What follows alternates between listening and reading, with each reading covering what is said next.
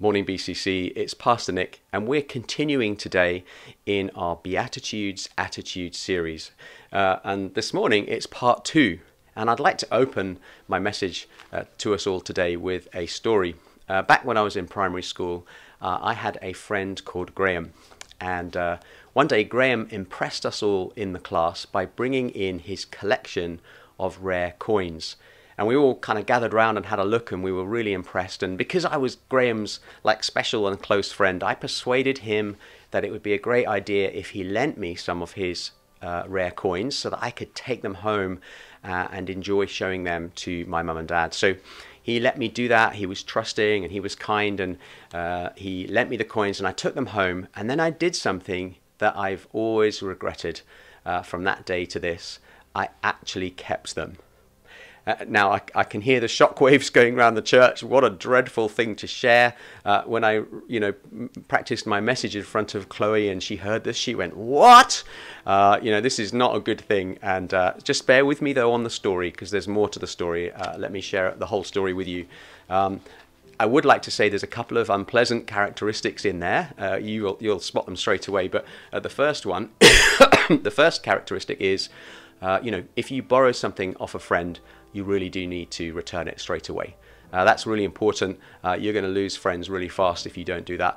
I think the second thing is that particular episode showed in me that I have a bit of an unpleasant or an ugly characteristic of being drawn to rare things. Like if there's a rare car or a rare stamp or perhaps a rare edition of a book is being sold at an auction, there's something quite ugly that rises up in me, and I want it for myself. It's not a great characteristic. It's a grasping sin, and it's something I manage. And maybe you can pray for me about that. But that is not a nice characteristic that I have, and I have to watch that in myself. Back when the Lord of the Rings trilogy came out on film, I think the second film shows that hobbit Déagol finding the Ring of Power at the bottom of the river. And he dives down and he gets the Ring of Power, and he's delighted to get it. And then his brother Smeagol kind of is really jealous and really envious of that ring. Now I'm not saying I'd commit murder, definitely not. But there's a part of me that really understood how Smeagol felt. And it's not a pretty part of me. And I openly admit that. And I keep away from that kind of area as much as I can. Although I will admit that I'm all over Antiques Roadshow like a rash still. I like Antiques Roadshow, and nothing delights me more than when the expert is sitting there at the table and they bring their synopsis and their evaluation to a conclusion, and they say, "Now, madam, you are going to have to insure this watch for at least," and there's a pause, and then he says or she says, £100,000, and then there's a gasp of appreciation around the table. I just think that's incredible. I love all of that, and I'm a bit of an Antiques Roadshow addict. So I watch it. So that's the maximum amount of permission I give this unpleasant tendency in myself. So let's get back to Graham and the story. So I go into school 2 or 3 weeks later, and everybody's working. During the day, all the kids are working at their desks, and then I notice at the front that Graham is sobbing by the teacher quietly. And the teacher calls me over and she says to me, "Nicholas, I think you've got some coins that belong to Graham." And I'm a bit shocked. And then I'm like, "Oh yeah, I have." And then, "Oh yeah, I didn't return those." And then I'm inside, I'm like, "Actually, that's stealing." And then I say to Graham and to the teacher, "Oh, I'm so sorry. I'll bring those back tomorrow." And that's exactly what I do. I bring them back. I write him a little card. I say that I'm sorry. But do you know what? That friendship cooled right off after that. The impact of my stealing my friend's coins changed our friendship forever. And that is not something I'm proud of. And that's not the kind of person I want to be. It wasn't the person I wanted to be then.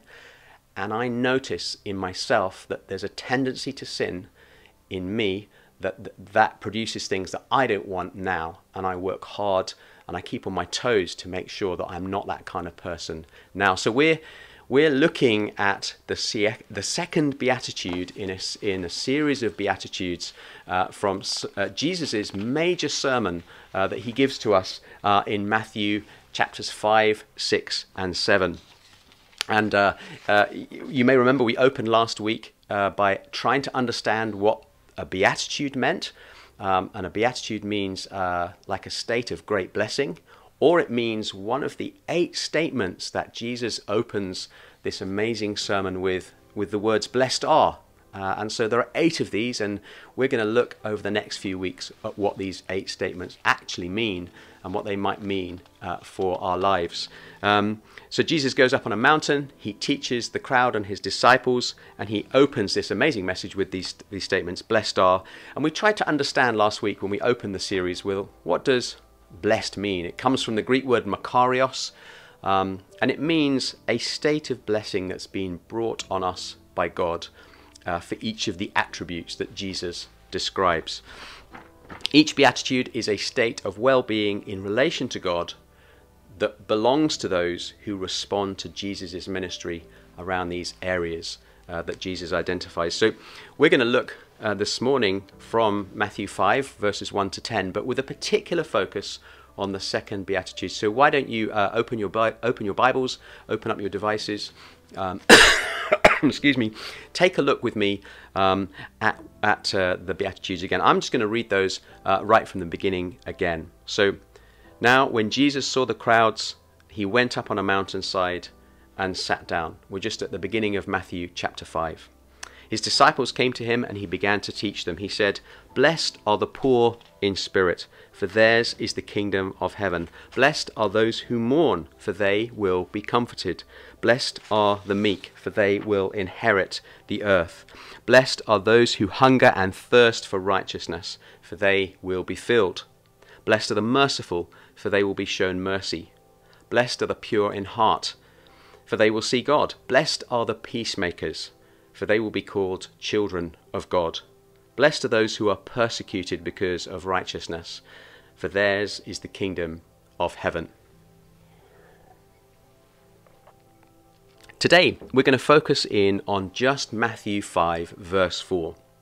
And this says, blessed are those who mourn, for they shall be comforted. Now, at first sight, it seems as though Jesus is saying that when you are grieving the loss of someone, then God reserves a special comfort for you in those circumstances of loss. That's what it looks like at first, doesn't it? You know, and ministers and pastors, when they're preparing a message, they'll often turn things over and over in their mind as they begin to approach a message, and they're going to consider carefully what it is that they want to bring out of the teaching that the passage has. So, when I first read this, I started to think about, well, there is the incredible compassion of Jesus. For instance, for that time when his friend Lazarus died and the impact of Lazarus's death upon Lazarus's friends, and it really moved Jesus so much. And in fact, that gives rise to the shortest verse in the Bible, where it says Jesus wept. And that's strong and clear evidence for the incredible compassion that Jesus has in those really difficult situations of loss. I was going to talk a little bit about that. I was also going to talk about how God knows just what it is like to lose someone and to have to watch them suffer terrible things, and how painful that must have been for God in watching Jesus go to the cross. I was also then going to go on to describe how our God is a God of restoration and comfort who overcomes death, and how heaven is a place in which every tear is wiped away and we will know no more sorrows. You know, these are all true things, and that's where I was originally going when I first read this beatitude and started to think about it. And I'm sure that there's a few of us who have looked at this beatitude and thought, wow, that is just so nice of you and so loving of you, Jesus, to say this about when we're grieving, that God will bring comfort. And he absolutely does, but that is not what this verse means. Here is what Matthew 5:4 means in a single sentence. Our sin should lead to mourning and sorrow and a longing for God's forgiveness and healing. That's what it means.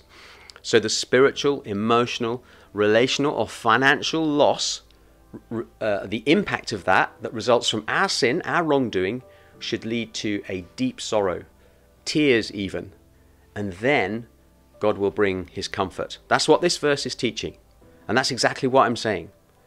So just as the first beatitude is to do with the realization of just how spiritually lacking we are, blessed are the poor in spirit, so the second beatitude is all to do with the realization of just how sinful we are, and that if we are grieved and upset at our sin, then God's blessing steps in to provide comfort and relief from that grief as we genuinely grieve the wrong things that we have done.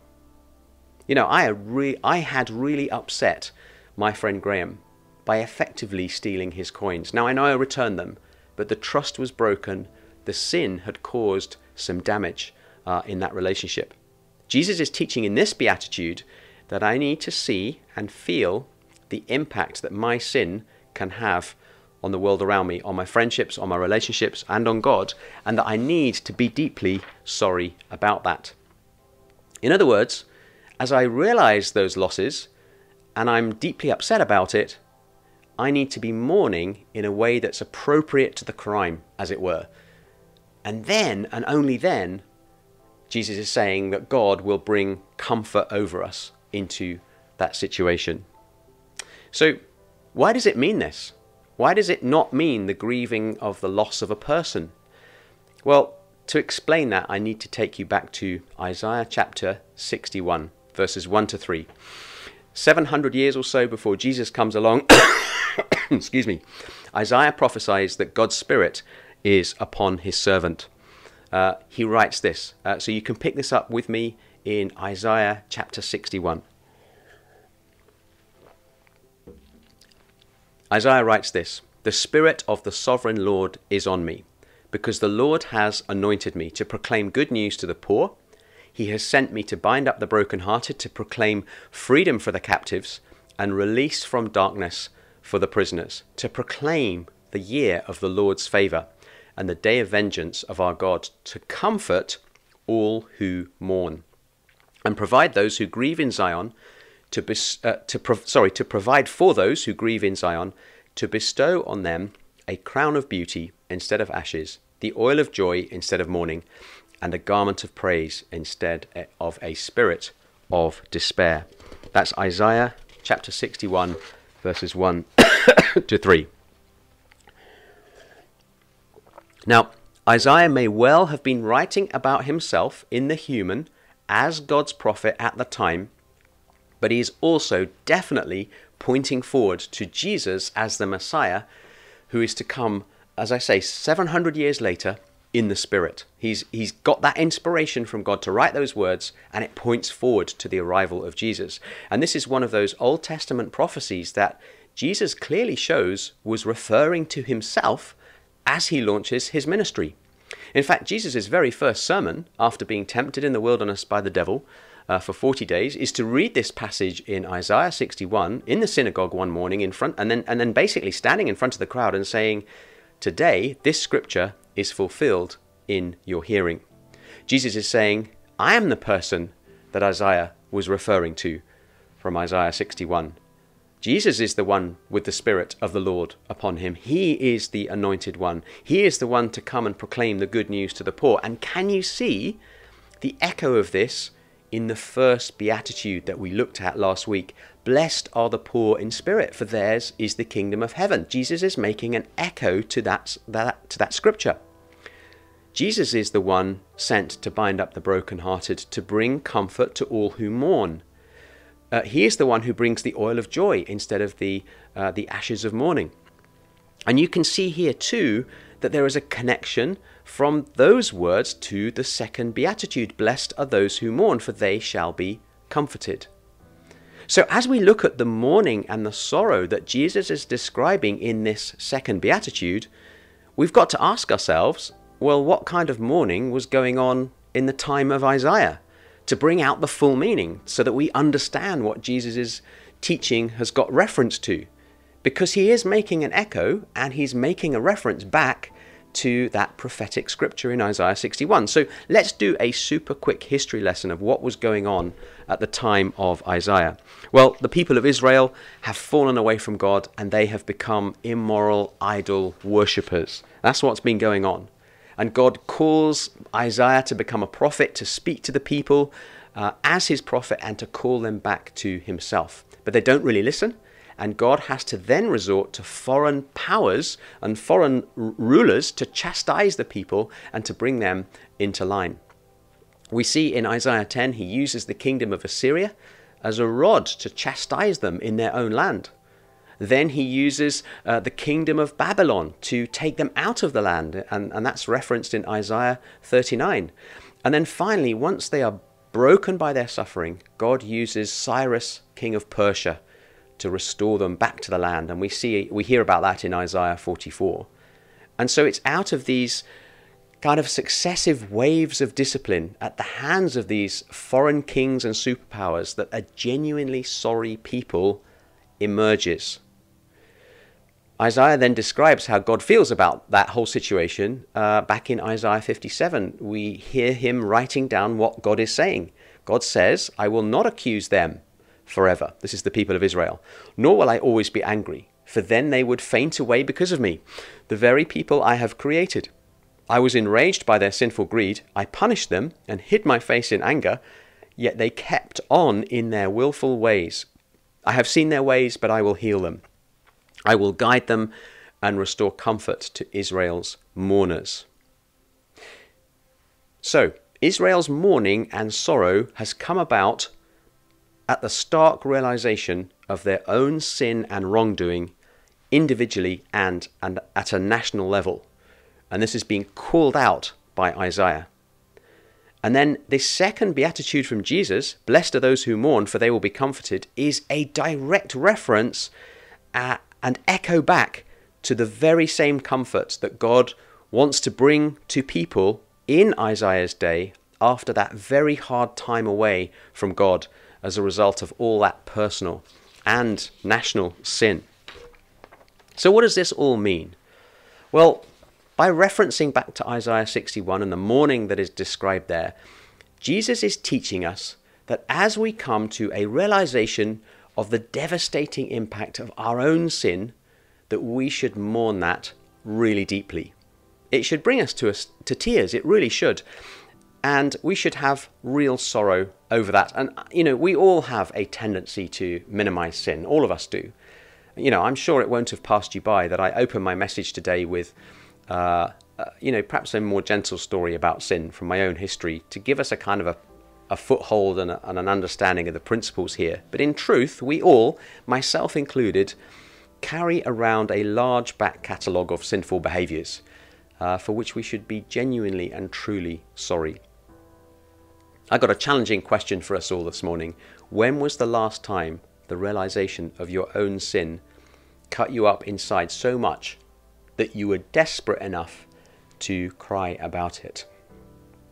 Sin is truly destructive to everyone and everything around it. This weekend you may have seen some of the documentaries and the interviews that mark 20 years yesterday since the world's worst peacetime terrorist atrocity, 9/11, when hijackers used plane to attack and wreak carnage over in the United States. They reckon it was a group of only 19 people who masterminded it all.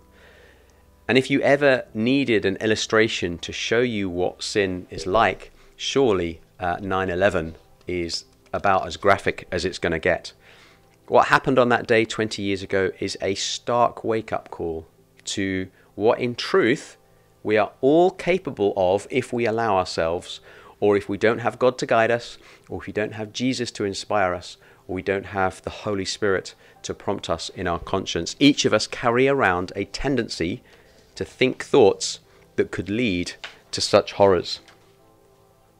And one of the deep wisdoms of Jesus' teaching is that sorrow over that we notice about what sin can do, and that God's comfort are things that will bless us and move us away from such awful possibilities. We need to be genuinely sorry. We need God's comfort through the forgiveness that he can bring us. We need to know that God is willing to wipe our slate clean and give us a new start. Before we worship, I do think how to be appropriately sorry for our sin before God is something that we could all do with a bit of helpful counsel about, if I'm honest.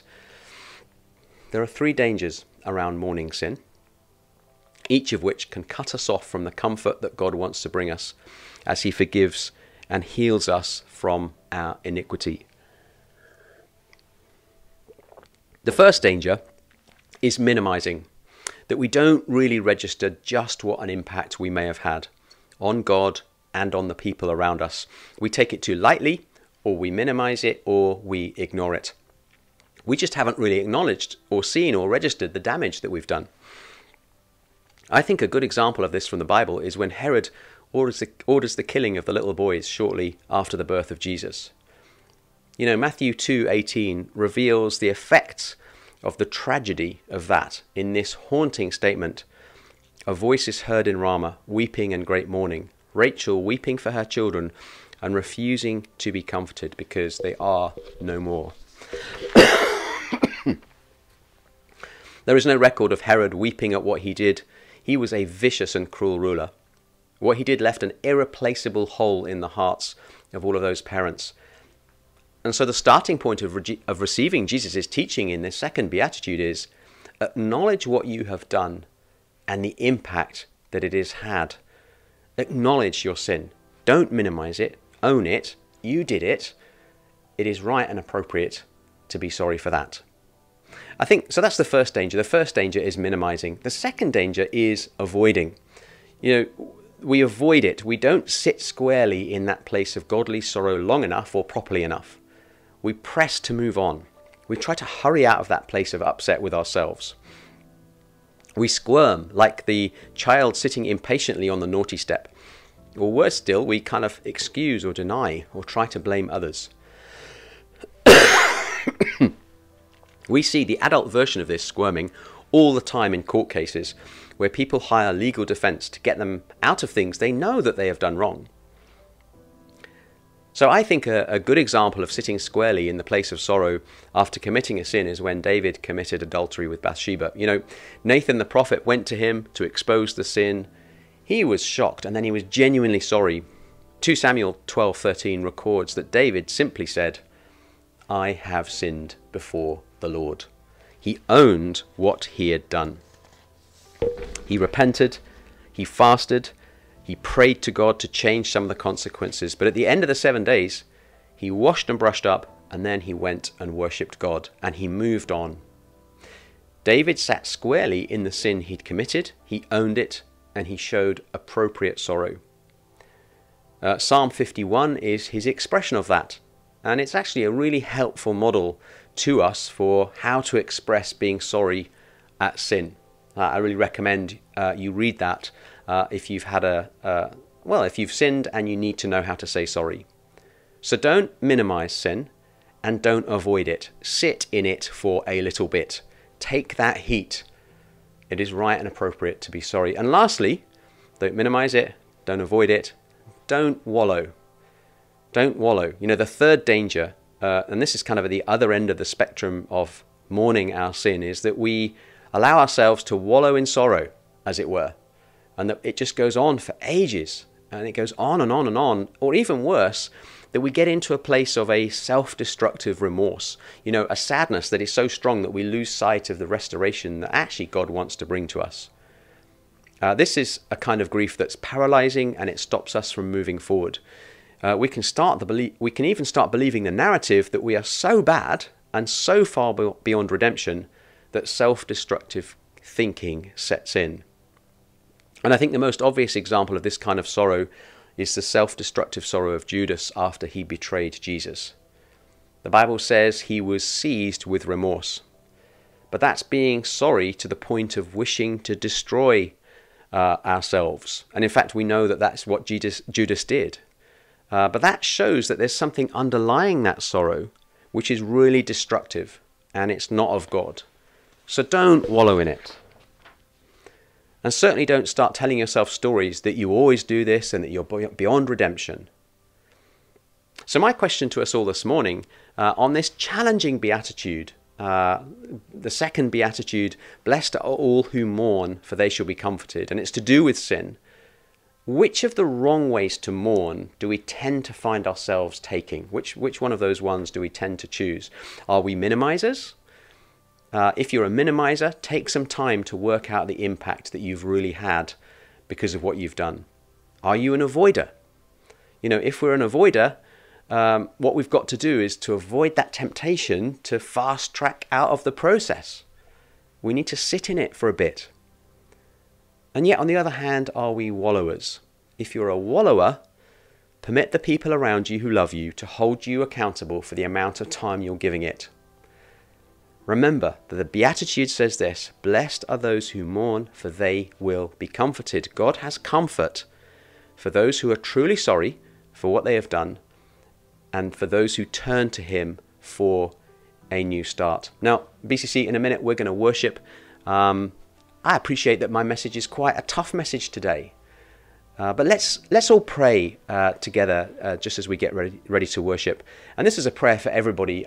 I don't know whether you're investigating faith, whether you're brand new to the Christian faith and you've just started following Jesus, or whether you've been a Christian for a long time. But this prayer is for all of us. So BCC, would you just pray with me? Father, as I reflect on my week, I pray right now that you would bring to mind anything that I may have said, thought, or done that is displeasing to you.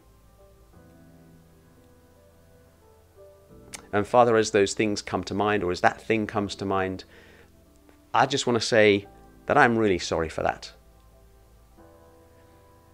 Lord, would you show me if there is a way in which I can make amends for that, in a way that doesn't make it worse? And then, Father, I pray that you would forgive me and bring me your comfort from my wrongdoing and allow me to make a new start this morning. Thank you, Father. In Jesus' name we pray. Amen. Well, BCC, I think it's time to worship. We worship a person who came and took away our sin from us, Jesus. He's the only person in history that is able to do that. And we worship him for it because he sets us free. Do not be burdened again by a yoke of slavery, because it is for freedom that Jesus has come to set us free, as it says at the beginning of Galatians chapter 5. So BCC, up on your feet. It's time to move forward. God has forgiven you. God will bring you his comfort, and it's time to worship. God bless you, BCC.